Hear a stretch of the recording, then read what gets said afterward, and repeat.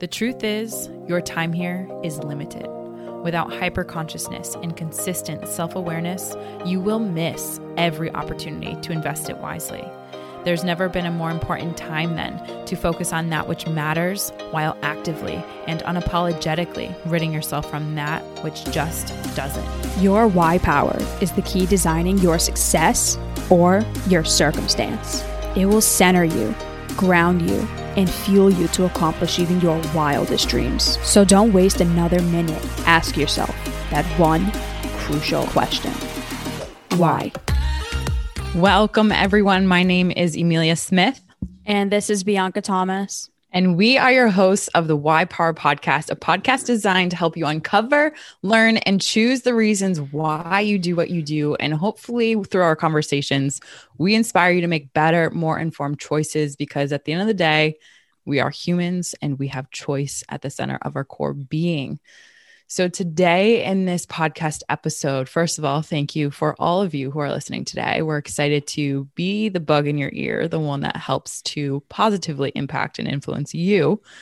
And for those listeners who keep keeping up with us, we appreciate you as always.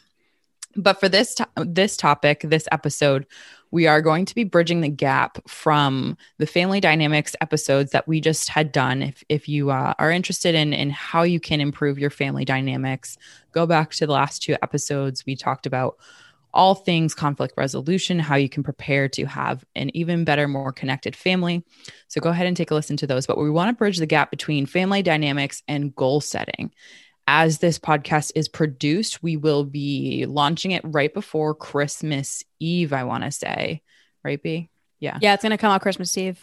So with that being said, you've now prepared for your family dynamics. You now understand how to handle conflict resolution. So now let's kind of turn things more towards you and more the New Year's, because I know that's where a lot of goal setting gets a lot of clout. And so we want to encourage the attention and focus to really hone in on you and your individual ability to goal set and have your family dynamics be supportive of that. So in this episode, Bianca and I are going to try to tee up a little bit of our salt and pepper for goal setting, and hopefully cook up something good that fits within your parameters of understanding who you are as a person.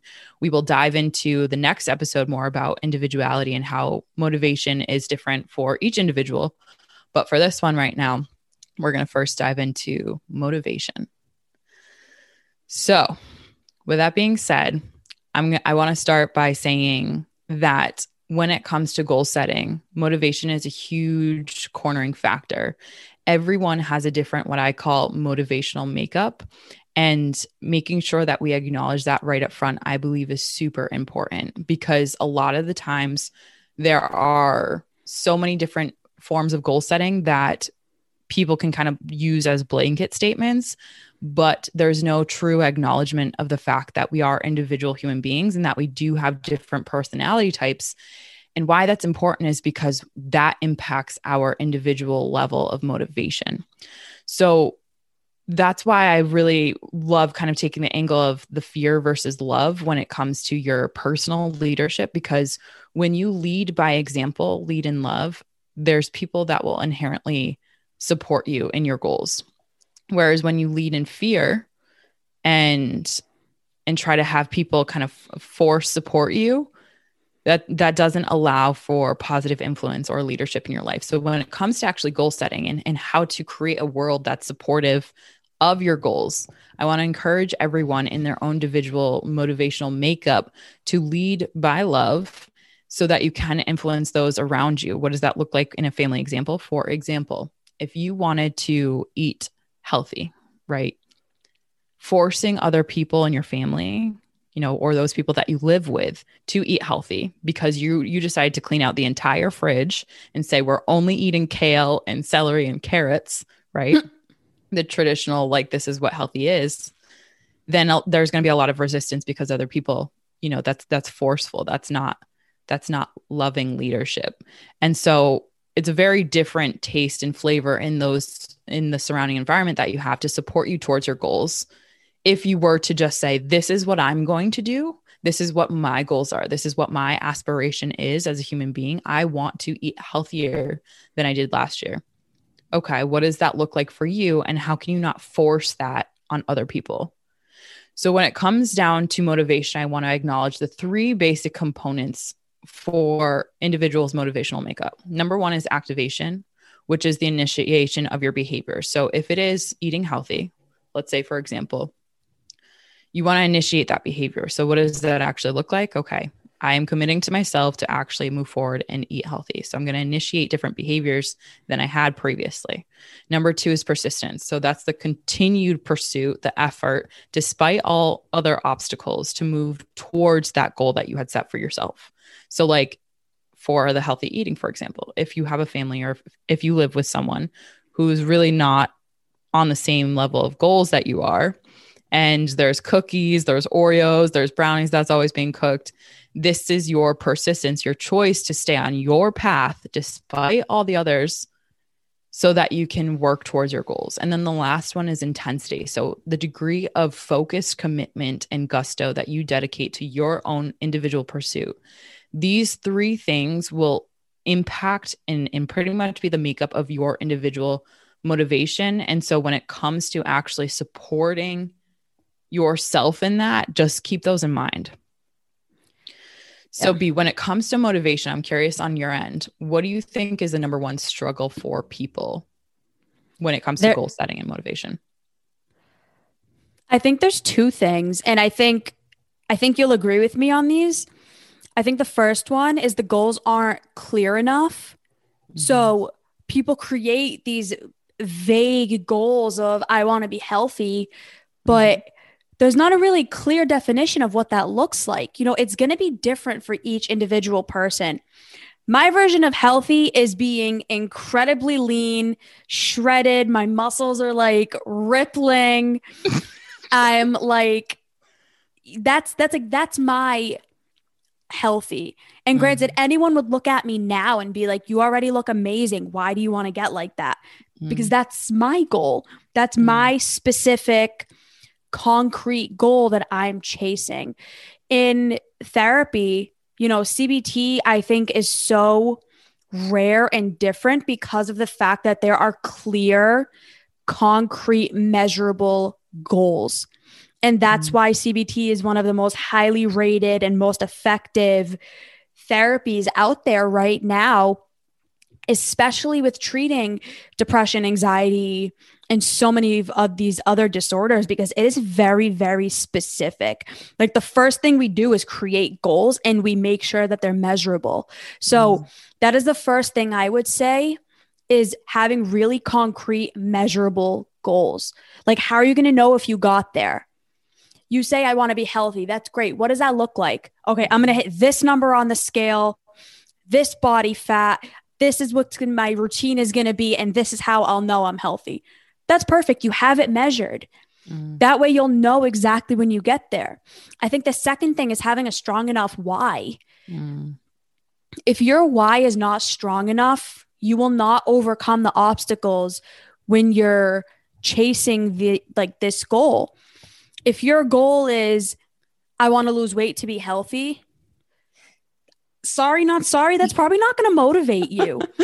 If you say, wow, I haven't had sex in like 6 months, I can't go on a date, I'm not going to be loved, people look at me and like they turn away when they see me because I'm overweight, that's a strong goal. There's a deep why underneath that.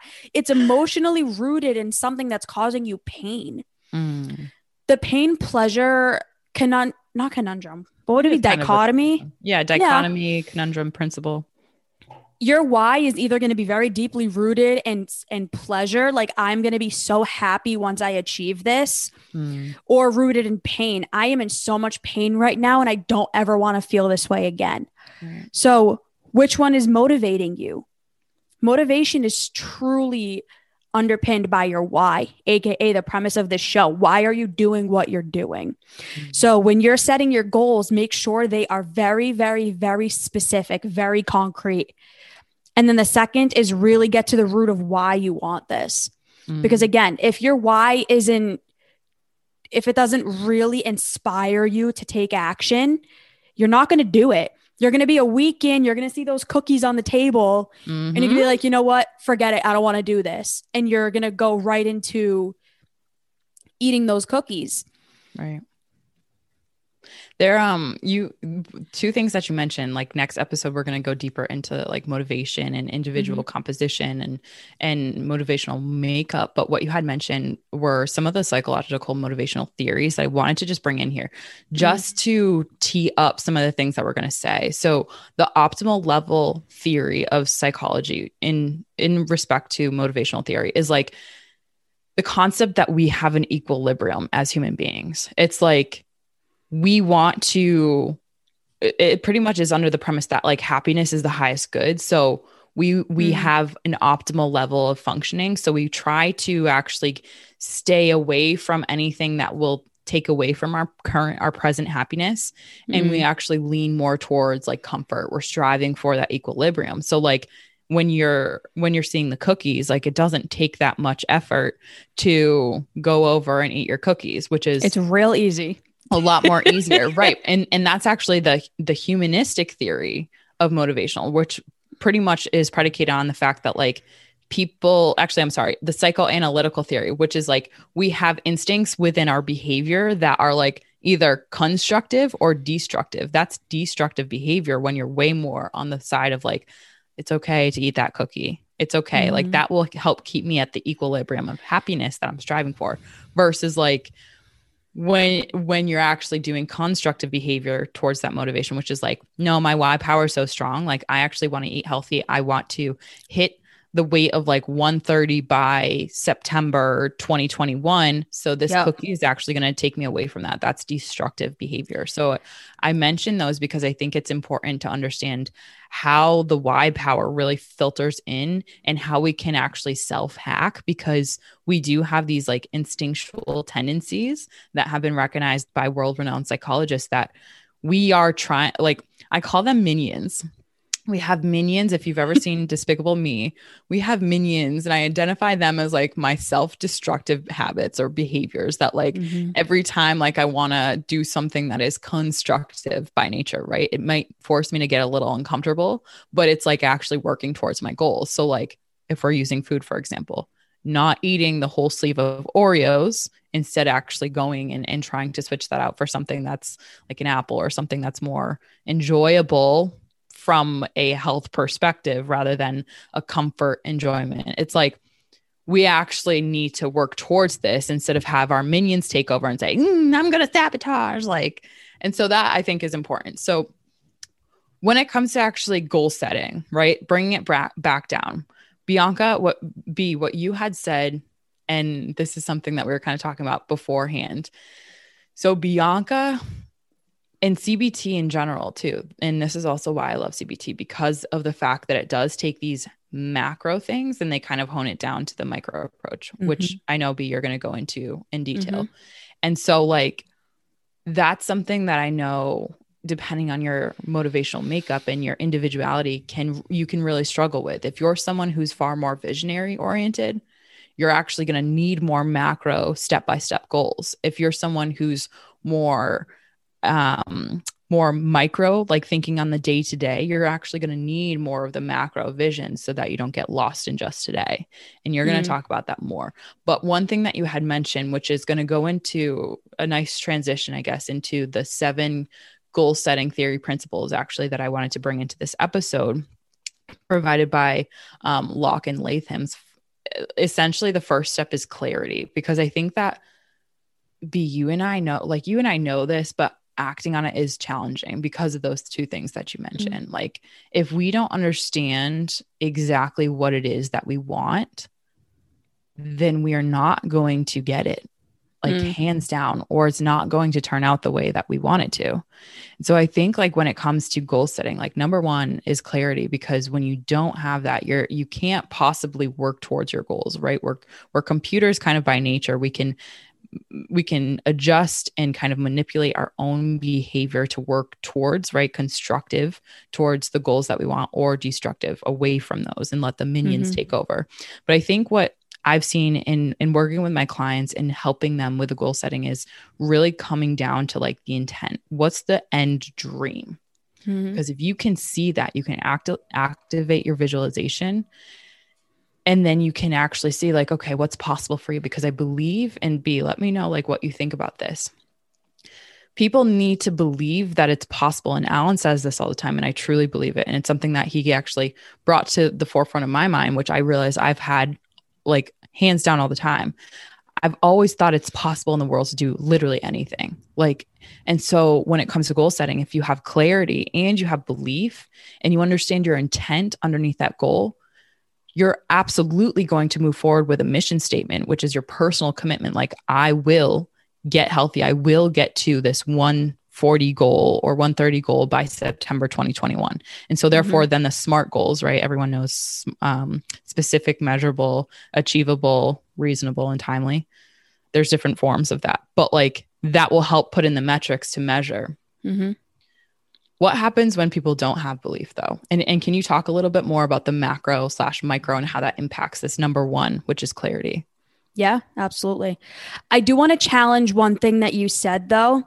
I don't like the idea of saying constructive and destructive, just for the mere fact that that is typically what leads to mental health disorders like depression.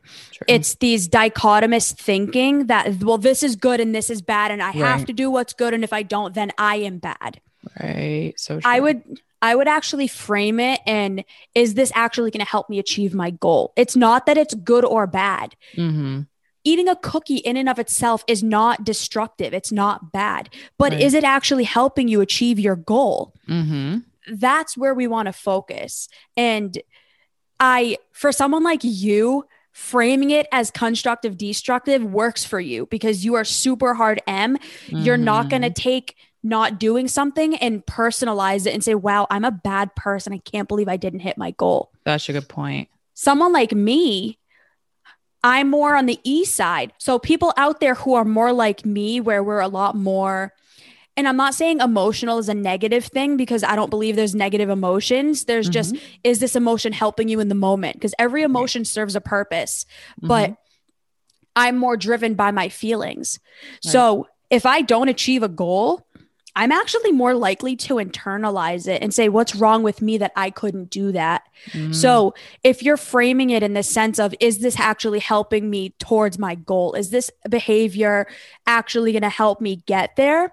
If you frame it like that, you're taking a lot of the pressure off of you because you're not saying, well, I'm a bad person because I couldn't do this. Right. It's just framing it in the fact that like, okay, this maybe isn't helping me towards my goal. What can I do instead? Rather than that dichotomous, oh, well, this is destructive and I shouldn't be doing this. And oh my God, what's wrong with me? And my minions suck. A lot of those very unhelpful thinking patterns actually deter us from our goals. And I think it's those negative thinking patterns that actually cause that lack of belief. Interesting. Yeah. I'm so glad you brought that up because it is like, I also should have mentioned that like Bianca and I are so different in terms of our personalities. So like that constructive and destructive behavior, I see that as binary because I don't personalize my quote unquote failures. I don't like have that affect my mental health. I just say like, oh, okay, wasn't right for me. Let's move on. Like, whereas someone like Bianca, like she said, more E is very much in personalizing the degree of success or quote unquote failure. Right. And even those are more binary, which again, I think that's such a good point, B. Thank you. Yeah. When it comes to belief, I don't know if it's Albert or Alfred, but Bandura. If anyone has ever heard of Bandura's theory, he has many of them, but one of them revolves around self-efficacy. So self-efficacy is basically the belief that you're capable to do something. So it's basically your belief in yourself of whether you can do something or not. And there's two different kinds of efficacy. So one of them is an understanding that I can complete this behavior. So like I have the capability to actually do this behavior. And then the second one is this behavior is actually going to lead me to something that I want. Yes. So outcome expectancy is the one that me doing this behavior is going to get me the outcome that I want. And then Mm-hmm. I'm blanking on the name of the other one, but I'll make sure that I write it in the show notes. But those completely determine your belief in yourself. Because if you don't believe you can actually do the thing that you need to do, like not eat that cookie on the table, and if you don't believe that not eating that cookie will help you achieve your goal, why would you do it? So true. You have to have that level of belief that you can actually do what you're trying to set out to do and that it's going to get you what you want. Right. And if you don't have that belief, you're not going to take action. If I didn't believe that going in a caloric deficit and restricting my calories and increasing my caloric output, so basically how much I'm working out, how much like I'm burning, if I didn't believe that those were going to get me to my body weight and to my achieved goal, I wouldn't do it. Mm-hmm. If Amelia didn't believe that working every single day and really just putting her head down, nose to the pavement, like I think that's the term. I don't know. The phrase is probably not correct. I like but it. Whatever.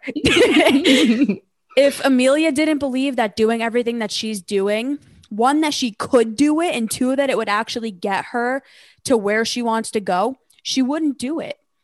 So it all starts with belief. Do you truly believe that you have the capabilities to do what you want to do? And do you truly believe that it's going to get you to where you want to go? If not, then you got to take a step back and really ask yourself, what have you learned, either consciously or unconsciously, that has told you that? Because whether you believe in yourself or you don't believe in yourself, it's a conditioned pattern. It's a conditioned habit.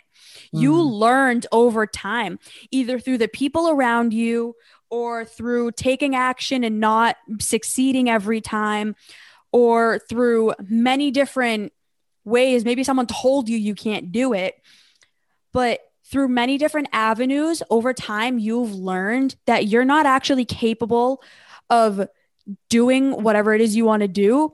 And you've even learned that it's not going to get you what you want. And this is where these maladaptive patterns come in, where it's like, you know what? I've told myself so many times, I can't do this. I know I can't do this. I'm not going to bother. It's like when people set their goal on New Year's Eve, and granted, I don't set New Year's Eve goals because there's literally scientific proof that like some absurd percentage, people stop after like a week. Like most people do not follow through on the goals that they set on New Year's Eve. And I just lost my train of thought. Where was I going? You were saying like how people lose their center, their track towards their goal because of New Year's Eve, because of the fact that they're just so outrageous. Like they're not truly aligning their goals with who they are and their motivation. Right. If you really don't believe you can do it, you're not going to. Yeah.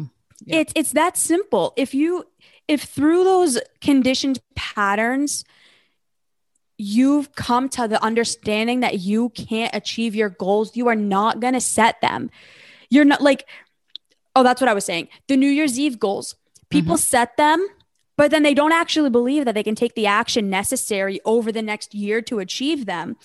So they start off really, really high. I'm going to do this. I know I can do this. And then over the weeks, it just slowly goes down, down, down, down until they're right back to where they were. And again, I truly believe it has to do with the two things that I stated. Your goal is not specific enough, and you don't have a strong enough why to actually do it. When you really center in on those two things, and again, having that strong why is going to be predicated on the fact that you believe that what you do, you can do it, and it's going to get you what you want. So true. And literally like all that you just said brought us through in your own beautiful way of like these 7 steps that I'm talking about, because the first one, is clarity. Second one is challenge. Third is commitment. Fourth is feedback. Fifth is task complexity. Self efficiency is number 6, and number 7 is goal commitment. So like number 2, just the challenge. If you need to believe that it's possible for you, if you will understand if you'll actually work towards that. So your judgment, we're all taking judgments on like the goals that we set, right? We have clarity of what we want. But if we're judging that like the reward isn't going to be big enough, and if we judge that the challenge level is too hard or too high, then we're literally not going to have the self-discipline because we do not believe it's possible. Which then leads to number 3, which is the buy-in that we have to take if we want to achieve our goals. So for those people in New Year's Eve goal setters, right? Like those people have very low buy-in because it's just this grandiose idea. They don't actually understand all of these layers that we're kind of breaking down. And so therefore, like it falls off the rails. Your individual buy-in is predicated based off of what you believe is possible for you. So it's the effectiveness, and you understand and agree upon that this is not only possible for you, but that you can do it. And so like, by being able to commit to your goals, and even taking what I found with my clients from a collaborative approach is far more effective for specific types of people, right? For you to take action and have more self-advocacy, like, because that's what will make you feel more important. If you can show up for your goals, like if you go to the gym, if you state that you're going to go to the gym today and you show up to the gym, you're going to feel so much better than if you didn't. And that's going to help add pretty much a penny to the petty bank of like, I'm proud of myself. And then like, this is something that I do with my clients that I found to be really helpful with like all different types of people. If you set up like a treasure map, which is environmental triggers to help like pepper in rewards around your house, or even to help influence your commitment, this will help you work towards your goals. What do I mean by that? Okay, well, I look at people's space and I say, okay, where can you hang a quote that's exceptionally motivating for you, that talks about your commitment to this goal? B, I know you and I have whiteboards in our house. So we have our goals probably right on them. I know you and I both do. Mine's right above me. Yeah, right above you over your left-hand shoulder. I can see it. Mine's literally right here to my right. Like we have things that are right in the line of sight so that it makes sure that we are on track. So it's reminding us of our commitment to our goal in every environment that we put ourselves into. The gym, like, I don't know if it like, even a phone background. We talk about what you want your body to be, your phone background. That's it's called priming. Like for athletes, they prime their mind so that they can achieve a specific degree of performance. Right now, my background, I don't know if anyone saw J-Lo, her picture of like her new album release. She's like naked, but she's covered up. She's so beautiful. That's my dream physique. That's the background of my phone. If anyone were to look at my phone, they'd be like, why do you have a naked girl on your phone? Okay, girl. It's because of the fact, like her muscle definition, her body fat ratio, like she has the curves that I do. So it's like, she is literally the epitome of what my goals are. And so I'm priming my environment. I'm setting up every day. I look at my phone. The commitment that I need to have is peppered into my environment. So when I work with my clients, we try to do this to the nth degree level, whether that's like right when you wake up, the ceiling, like right above you, whatever quote you need to see or picture that you need to see, a sticky note in the doorway, like on the mirror. That's awesome. So important, because that I did the same thing. Yeah, you did. I remember. My phone background is Hattie Boydell. Yeah. You can see that's absurd. Yeah. Anyone who sees my background, they're like, again, why do you have a half naked girl in your background? I'm like, because I plan on looking like that. Right. They're like, someone asked me, they're like, is that you? I'm like, do I look 5'7" and blonde? No. I had a client the other day and like, I saw their eyes like look at my phone and it was like, am I uncomfortable? But then you know what? I stepped into that owning of like, they don't need to know what my goals are. They don't need to know why I have J-Lo's album cover of like, it's very provocative, but like sensual, because I value health in the way that she does as well. It's a celebration of her goal. She works every freaking day to make sure her value of health is in her daily routine. And so that's her goal. Like her goal is to be very healthy. And she like, literally, I'm sure people have probably heard on commercials, like get your kids up moving every single day. Like the power of movement, the power of working towards your health is really important. So like, I don't need people to understand my goals, because whether they understand them or not is not going to deter me from actually achieving it. Now, what I want to throw in here though, as a caveat, when we do have collaborative effort towards our goals that does help increase our ability to achieve them, because we are by nature social creatures. So when we have environments that will support our goals, i.e., like whether it's trying to eat healthy and your family decides to put in more healthy options into the menu on the holidays or whatever, that will help make you feel like you belong in your own goal, that you feel heard, that you feel seen, and therefore your environment's better set up to help you actually achieve. So then number 4 is the feedback B. You mentioned feedback. Sometimes the pain, which a lot of people I'm sure right now going through COVID have experienced, like the feedback, they want to aspire and they want to achieve to this, right? But their association with feedback has so much pain underneath it that they don't want any feedback. How many people do you know that actually goes out of their way to ask for feedback after something they did? They want feedback on something that they did with or to the world, and they genuinely want it raw and real. The numbers are ridiculously low. People do not want feedback, especially when it's on something that they set out to achieve, because it hurts. The fear underneath, like having anything work out in the way that you don't control, right? Like we want to just like control our lives and not have anything be uncomfortable, right? Maintain that equilibrium. So many people don't actually seek this out. And because of that, I genuinely feel like in my learning journey, I think feedback has been one of the most important things for me to be able to achieve my goals. Genuinely. You too? Okay. So I think that's definitely, and I also see that with high achievers. And what I mean by high achievers, not someone that's super duper rich or like has the definition of success that, you know, traditional capitalists have, but like genuinely are happy, are proud of what they do. You feel their vibration. Yeah. Fulfilled. Ultimate, fulfilled, and aligned. Those people have actually asked for feedback from people that they respect, not necessarily people that they know are on the same path, but they've been able to retain that feedback and develop a positive, healthy relationship with that. Now, the interesting thing that I've actually learned this year, B, and I think that you and I have talked about this, is like obtaining feedback from people who, I don't want to say don't matter, but who don't actually know the path that you're on. They're not on the same path as you. Yeah. Not on the same, not ever even close to it. Like don't have what you want.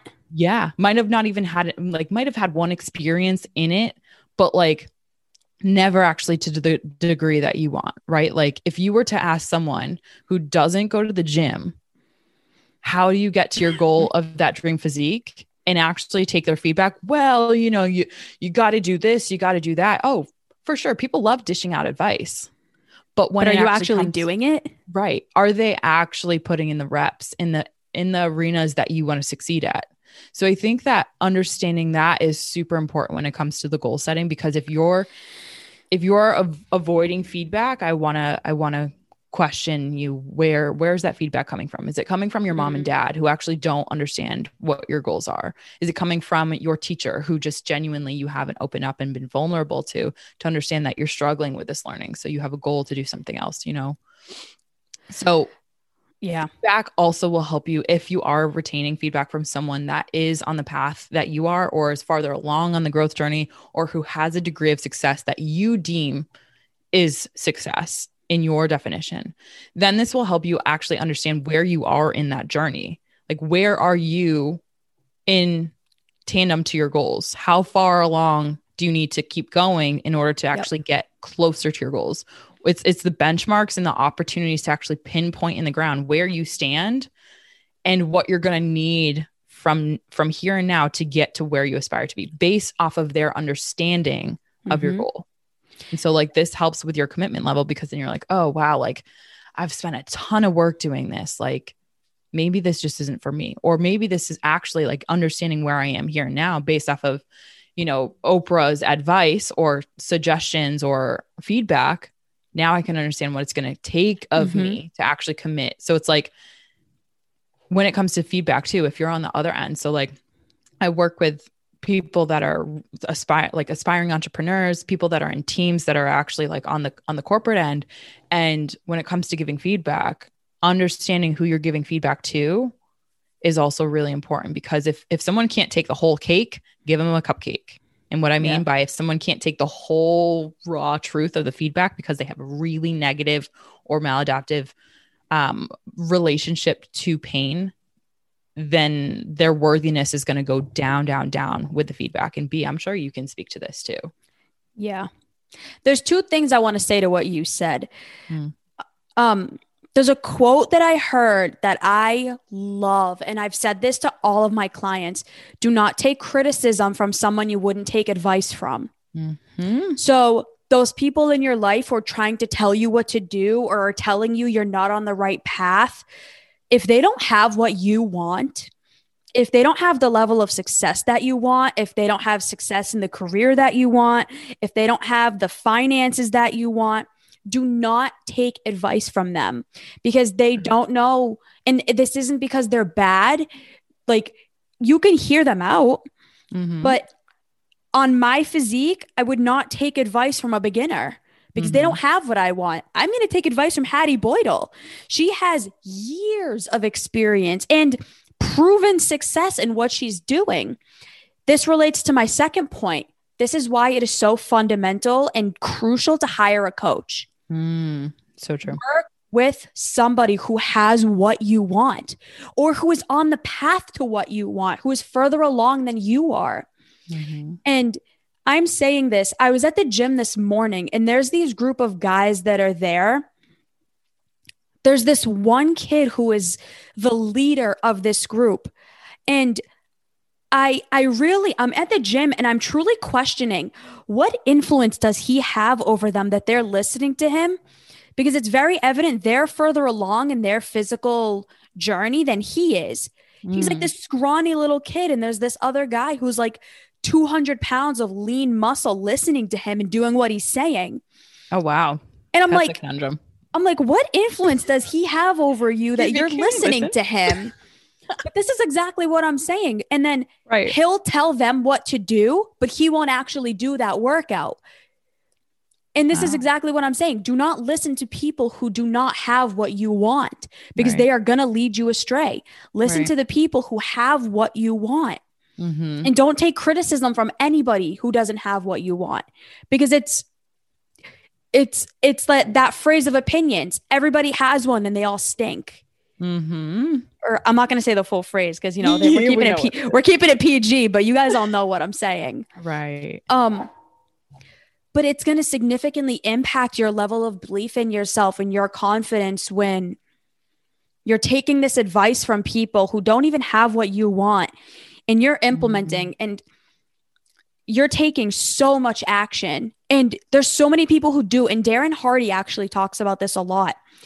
People take unbelievable amounts of action, but in the wrong direction. They don't know really what it takes. Like, they don't know what exactly they need to do, but they're breaking their backs doing hours and hours of work each day, but they're just in the wrong direction. And that's why it's so important to work with somebody who has what you want so they can just guide you. Right. It's not even so they're like, you have to do this and you have to do this and giving you harsh feedback. Like with my girls, the people that I work with, I just guide them. Right. We're the ones giving the feedback. Like, this is where you are versus where you aspire to be. And this is my understanding of that. Yeah. And granted, I have a different aspiration than they do, but I have the mindset that they want. I have the level of experience that they want. So again, I can still work with them on that aspect of it. They have other coaches who do their business aspect of it because I'm not proficient in business. I'm the other aspect of it, the motivational aspect, the lifestyle aspect. How are you talking to yourself? How are you treating yourself? That's my level of focus. So they work with me on that side and they work with their business coach on actually creating their business that they have. So 2 people, or technically 3 because their other business owners are like a couple. So they have these 3 people who are guiding them to where they need to go based on their own experiences and based on their level of insight. And this is why Amelia and I have had such success with our own coaching clients, because in some way, shape, or form, we have what they want. And in some way, shape, or form, we have what they want, or they believe that through working with us, they're going to get what they want. Mm-hmm. And this is why it's so important. This is why they're more likely to take my feedback. Granted, I don't give criticism. I don't think there's such thing as constructive criticism. You can't constructively criticize somebody. I give constructive. It really is. There's constructive feedback. Right. So I'm giving them this feedback and they're actually willing to listen because it's effective. It's working for them and they've seen it work for me. Don't take criticism from someone you wouldn't take advice from. It's the same concept, and really make sure that you're working with somebody who knows what they're talking about. Yeah. And as a leader too, if you're someone on the forefront of you being asked about, like, if you are asked for feedback, I get a lot of people who, I work with women in leadership. And so like, that's not just women in leadership. I work with just leaders. And so like, when it comes to being a leader, there's inevitably areas where you have to be giving feedback because there's people who will look up to you, like Bianca's saying, like our clients do for us. And they want guidance. And it really is understanding how can you influence this person in a positive manner based off of what you understand their goals are. Right. And that's so important too in leadership too, because you're leading with love. You're not leading in fear. Like you're not forcing them to do these goals. That's why having, going back to number 3, the commitment, the individual's buy-in is so important. And so like, if you're someone who hasn't bought into your own goals because you haven't gotten clarity, because you haven't determined what you want, because you're taking the advice from someone that actually is like you're not setting your goals based off of what you want, but what someone else wants for you. That's why it's so important. We want to keep getting people out of their boxes, because if you're in the box aspiring towards something that your mom, your dad, your aunt, your uncle, like whoever it is that you crave love most from, then you're actually spinning those wheels towards something that's not actually going to make you feel fulfilled and aligned. Fulfillment and alignment is what I work on most with my clients. And I think that this is something that's super important, especially when it comes to number 5, which is task complexity. Something that I've had to realize the harder way. I love complexity so much. So when it comes to working with people and their goals, realizing that everyone has a different complexity threshold is super important.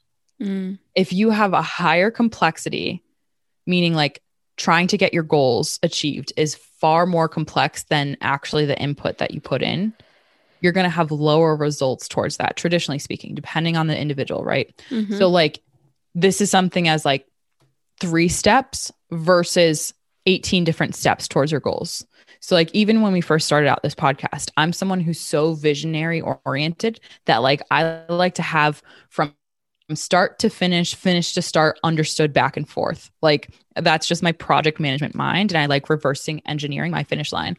And so when it comes down to it, okay, like Amelia, how does that actually dictate what you're doing today?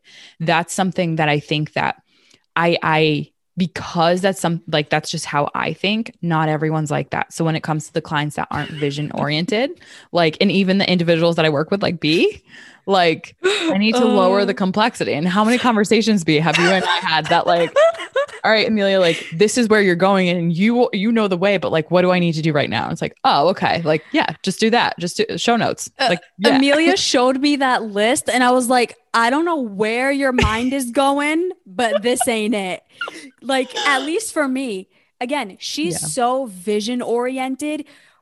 Her mind is totally in the macro, in the future, in this is where we're going and this is what we need to do. And I'm like, okay, that's great. But what do we need to do today in order to get there?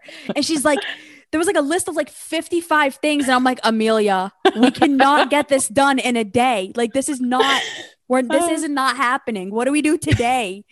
And so we were able to like talk about that. But Amelia and I have had so many conversations about this and around this.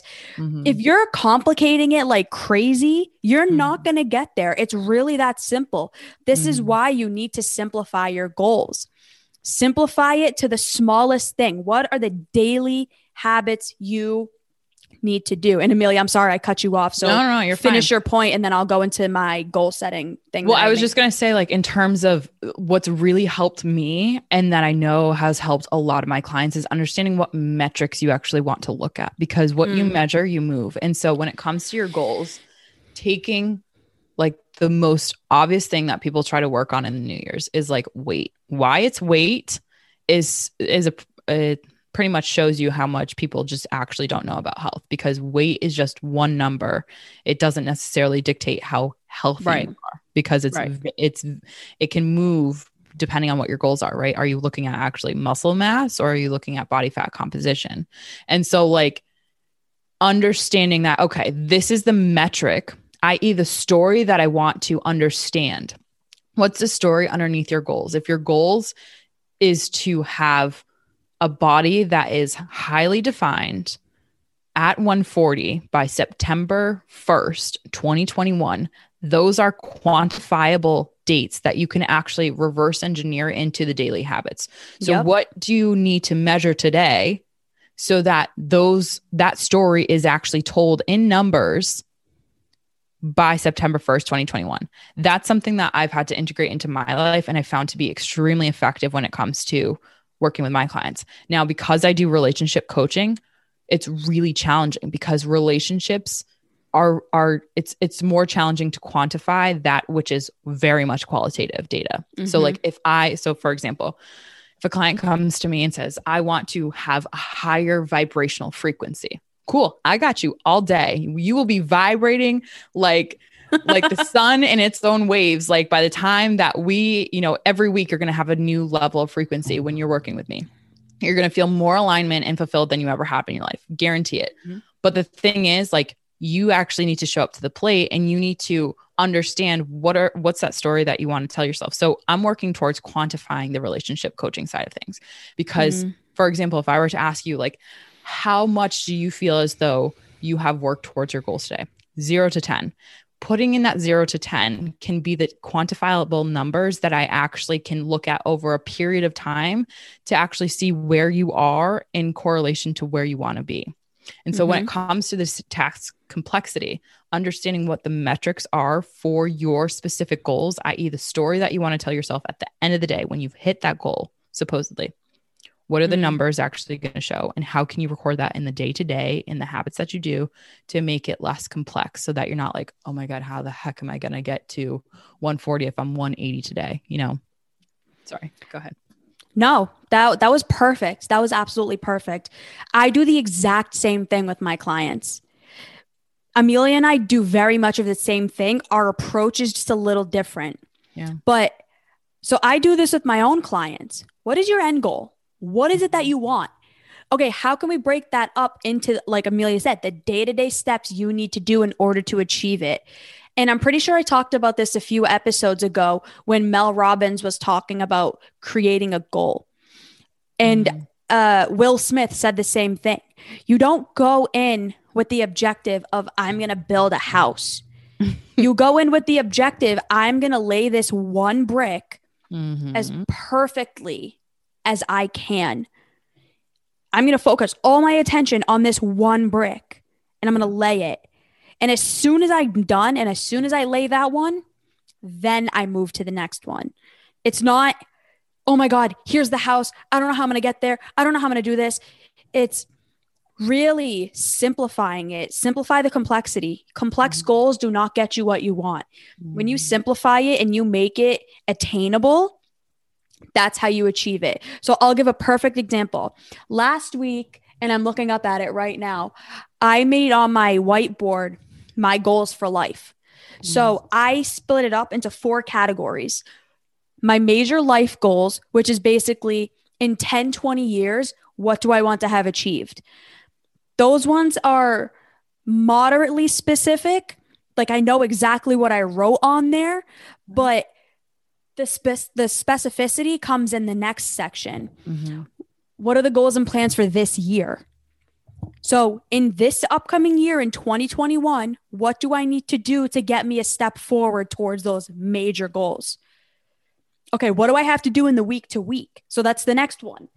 Priorities each week to achieve goals. So I have that set up in 7 different categories: personal growth, school, my relationship, internship, this podcast, physical health, and my coaching. Those are the 7 steps that I have to do in order to hit my goals for the year, in order to get to my long-term goals. Then the last one is daily priorities. What do I have to do today to execute against the goals I have for this week so I can get to where I want to go at the end of the year? So this year gets me a step towards my lifelong goal. If you break it up go from the macro, which is Amelia's jam, into the day-to-day micro, which is my jam, this is the path to success. It's like climbing up a set of stairs. You don't look all the way at the top and go, shit, I have like 457 stairs I have to climb right now. I'm going to take one step at a time. I'll measure every 10 steps. Okay, 1, 2, 3, 4, 10. Okay, now the next 10. Now the next 10. Small, achievable wins compounded over time. If you're like me, do not focus on the long-term goal, because you are going to get so discouraged and feel like you can never make it. Work with somebody who teaches you, like I did. I worked with Alan for 2 years. How do you get from the long-term goal and reverse engineer it to the day-to-day? Amelia might not need to do that. Granted, I'm assuming she does, but she's very much more long-term focused. She can look at that long-term goal and feel inspired by it. I look at that goal and I'm like, wow, I'm never going to achieve this. And again, that's my own way of thinking. Right. It's not maladaptive. It's just not the best way for me to get to my goal. Right. So how can I look at this to make sure I get to my goal? Okay, here's what I have to do this year. How can I measure that? Okay, here's all the priorities I have to make sure I get done in a week. Okay, how can I make sure I get everything done this week? Okay, break it up day to day. Today I'm going to do this. Tomorrow I'm going to do this. The next day I'm going to do this. Simplify the living hell out of it and work with somebody who teaches you how to do it. Like Amelia and I. You can research anybody. You can literally look up anybody and see how they've done it. Yeah. That's another step. You remind me of, I was like kind of like giggling while you were doing that, because this concept reminds me of 10 second or 6 second. I don't know if it's 10 or 6 second Tom. And if you've ever watched 50 First Dates with I think it's not Cameron Diaz. I don't know. Anyways, there's this guy who has a short-term memory. So he literally has 10 seconds or 6 seconds, whatever it is, for him to be like, hi, I'm Tom. And then he talks about whatever they're talking about. And then in 6 seconds, he's like, hi, I'm Tom. This concept reminds me of that, because every 6 seconds, he resets his enthusiasm towards whatever the conversation is at hand. If we reset our enthusiasm towards each step of our goals, literally, like, we forget about the long term. And before you know it, we're like halfway there. That's why I think it's so important, because like I call it stepping stones in my coaching. If you just focus on the stone that's in front of you, you will ultimately you're on the path towards whatever that success is for you. All you have to do is reset your enthusiasm every time you lift up your foot to place it on the next stone. You're literally moving towards that with the same enthusiasm every single time. So and enjoy that step. Right. And that's what's most important too. And I think that I've realized that is something that I've had to incorporate more into my life, that you and I have talked about. When you're so vision oriented like myself, you kind of lose sight of the day to day, and a lot of things kind of fall prey to the vision oriented nature of that person that, is far more vision motivated. But I think that enjoyment is definitely part of it. Everyone has, again, a different motivational makeup. Everyone has a different enjoyment makeup, whether you're Eckhart Tolle living in the now, or, Steve Jobs looking at the future, or Elon Musk thinking about space, right? Like, there's always an ebb and flow. And I think understanding your own individual makeup is so important. That's why next episode, we're going to go into personality types and how this affects your motivational makeup. But what I want to jump into it in the last couple of minutes is the last 2 of the 7 step. And I, by the way, love the fact that 7 is on your board, like broken down to 7. I don't know, like divine intervention. Like, I swear that 7 is a prime number, but I do feel as though there's so much power in 7. Like 7 and 9 are my numbers. 7. Yeah. 7 is like, I have a huge love relationship with number 7. Like I try to break everything up into 7 because I think there's a lot of power in it. So number 6 in this 7 steps is self-efficiency. If you have the belief, right, you've understood that the task complexity is actually low. Therefore, you have the confidence and you have the faith, you have the self-belief to actually work towards your goal. So you're going to figure out how in that 10-second Tom, or how in that every single step, you can be more efficient in every single goal. What I do, one hack that I do, and I've started recently really leaning into this, is I have a smaller whiteboard by my bedside table and I write down all the things that I need to do in the day. And I'll get to the point where I cross out things that aren't as important for today, but for me, because I'm a perfectionist to a degree, recovering perfectionist, I leave them on my whiteboard. And so then I white them out once I'm done with them. I did it this morning. Couldn't cross it out. I'm getting there, guys. We're working on it, but it helps. Recovering perfectionist. That's hilarious. It's a thing. Like anyways, but then you understand like, okay, I'm going to be more proficient and more self-efficient in this one step than I would have been if I was so focused in like, how am I going to get there? And like focusing on the staircase up at the top, right? Like, and so this actually is really important too, to watch out for, like I had in this note, like watch out for stress in this arena, because if the complexity is higher than the self-belief, your self-efficiency is actually going to go lower and lower every single time. Like you had said, B, with the goals, like, 2 weeks out of 2021, you're now slowing down. You're not going to the gym anymore. You're not doing this, right? You're not actually showing up for yourself. And this actually comes in with stress, because if you're not showing up to the plate, then that actually, you can start to then personalize it. This is where the mental health can really start deteriorating for people. So understand that self-efficiency is something that if you have that 10-second Tom mindset of like enthusiasm in every step, you can actually inject more self-confidence and more faith as a leader, or just as a self-leader, right? As a supporter, this is you, right? Holding your hand metaphorically for your friend who has the goal. All right. So like, these are the words of affirmation that you can give. So Bianca, I'm sure you give words of affirmation to your clients. Like this is the reward that you can show up to. And then number 7, the goal commitment. At the end of the day, you want to have a commitment to your goal, right? And so social proofing is so important for this. So a lot of people say like publicly display what your goal is, because then you feel as though like if you do not fit in, then there's like a association with that quote unquote failure.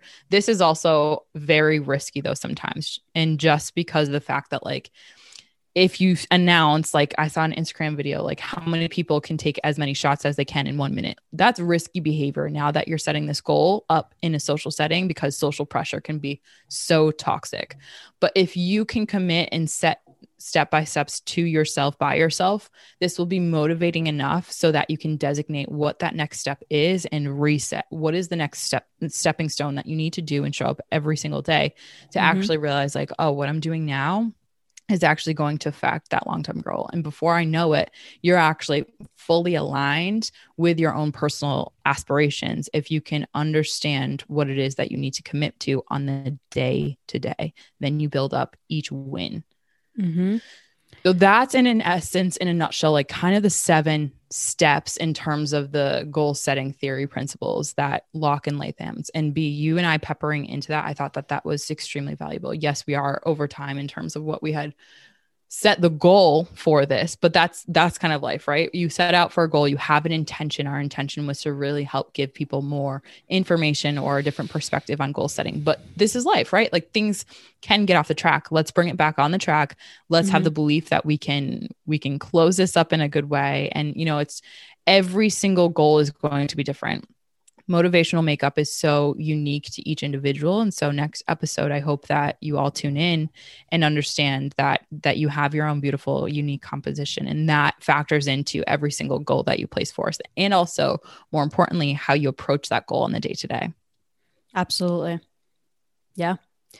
Biggest takeaway from this episode, honestly, really just focus on the day to day. Make your goals as simple as humanly possible. And every day, just work towards those small, simple steps. Small, simple goals over time, you'll end up getting there. You will. As long as you do it every single day, just stay persistent, you will get there over time. Don't focus on the long term, because it's going to deter you. It's going to make you feel like you're never going to get there. But if you really just focus on how can I make today as successful as possible and actually be fulfilled in what I'm doing, because success without fulfillment is failure. How can I succeed today and actually enjoy and be fulfilled in what I'm doing? And those days added over time get you where you want to go. That is the secret sauce to goal planning, plus everything else that we said. But I really wanted to hone in that point. I thought that was a really good point. 2 books that I would recommend for people. Darren Hardy's The Compound Effect, that helps you understand how your daily habits affect the long-term goal and how it compounds over time to actually build you up towards that goal, right? That one brick will build a house one day if you just focus on that one brick. For those people who are more today center, and which I do believe is far more effective, because then you can also enjoy life.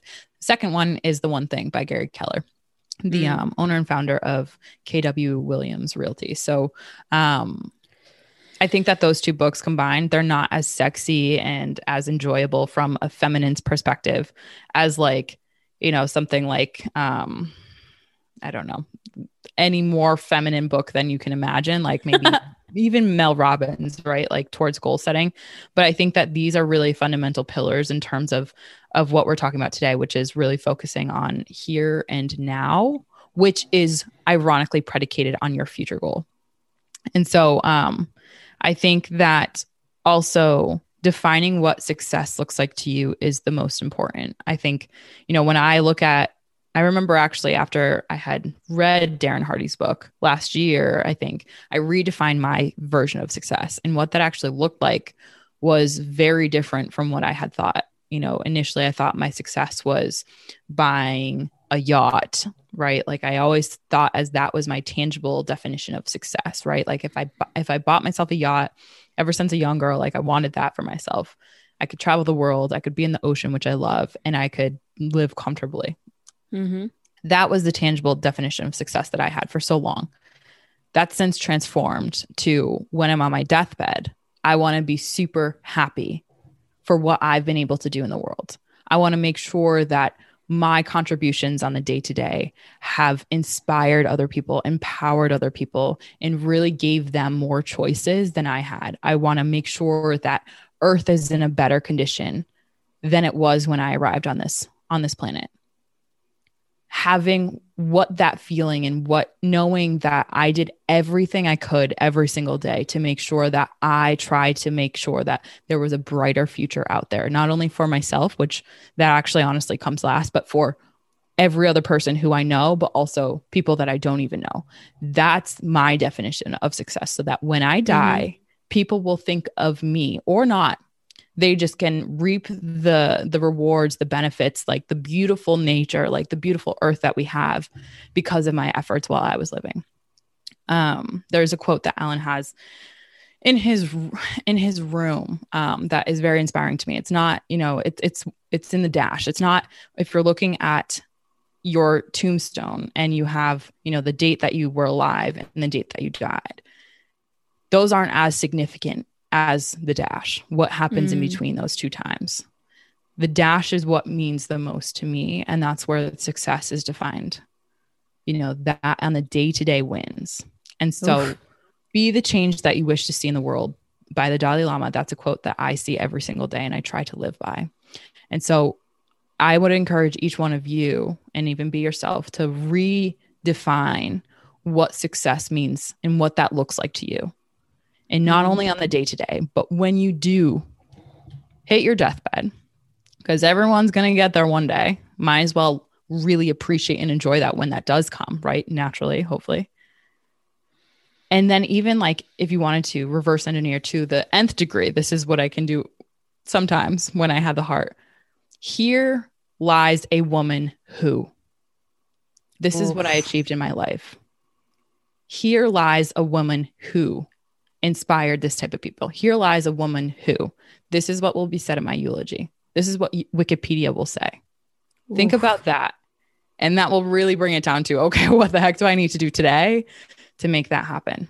Holy crap. That just gave me the freaking chills. Woo. I'm going to say 2 books and then we'll wrap up. Limitless by Jim Quick is an amazing book. He combines motivation, methods, and mindset.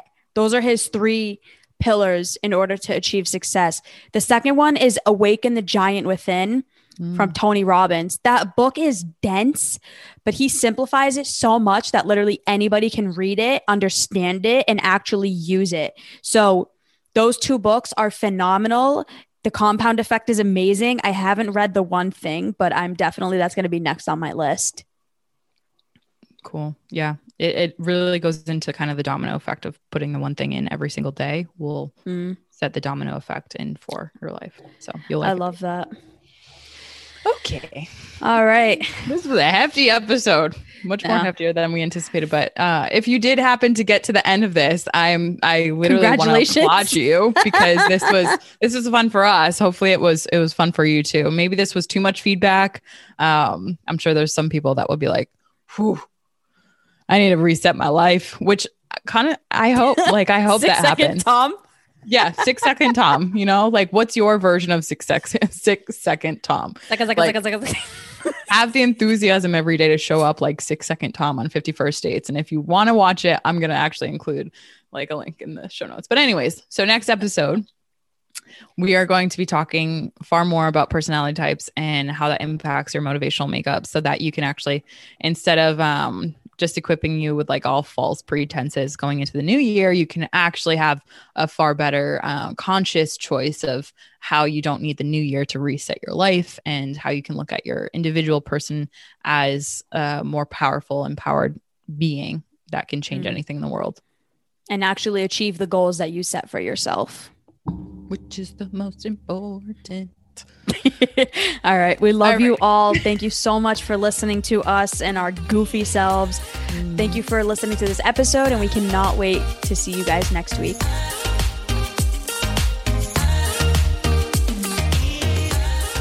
If this episode resonated with you or you gained value from it, please leave us a 5-star review so that we can encourage more people like you to discover their own why power. It's more important now than ever that people have their why power. So please stay connected and text why power to 31996 right now to become an exclusive member of our Wiser community. We're so excited to connect with you and to have you along the journey. Remember to follow us on Instagram or Facebook at The Why Power Podcast. Visit us at thewhypowerpodcast.com and to chat with us directly on Instagram at Amelia May or Bianca Alexa. This content is intended for information purposes only. It is not a substitute for professional counseling or psychotherapy, medical advice, diagnoses, or treatment, and does not constitute medical or other professional advice. Names and identifiable personal details mentioned in respective podcast episodes and stories may have been changed to protect personal privacy and identity.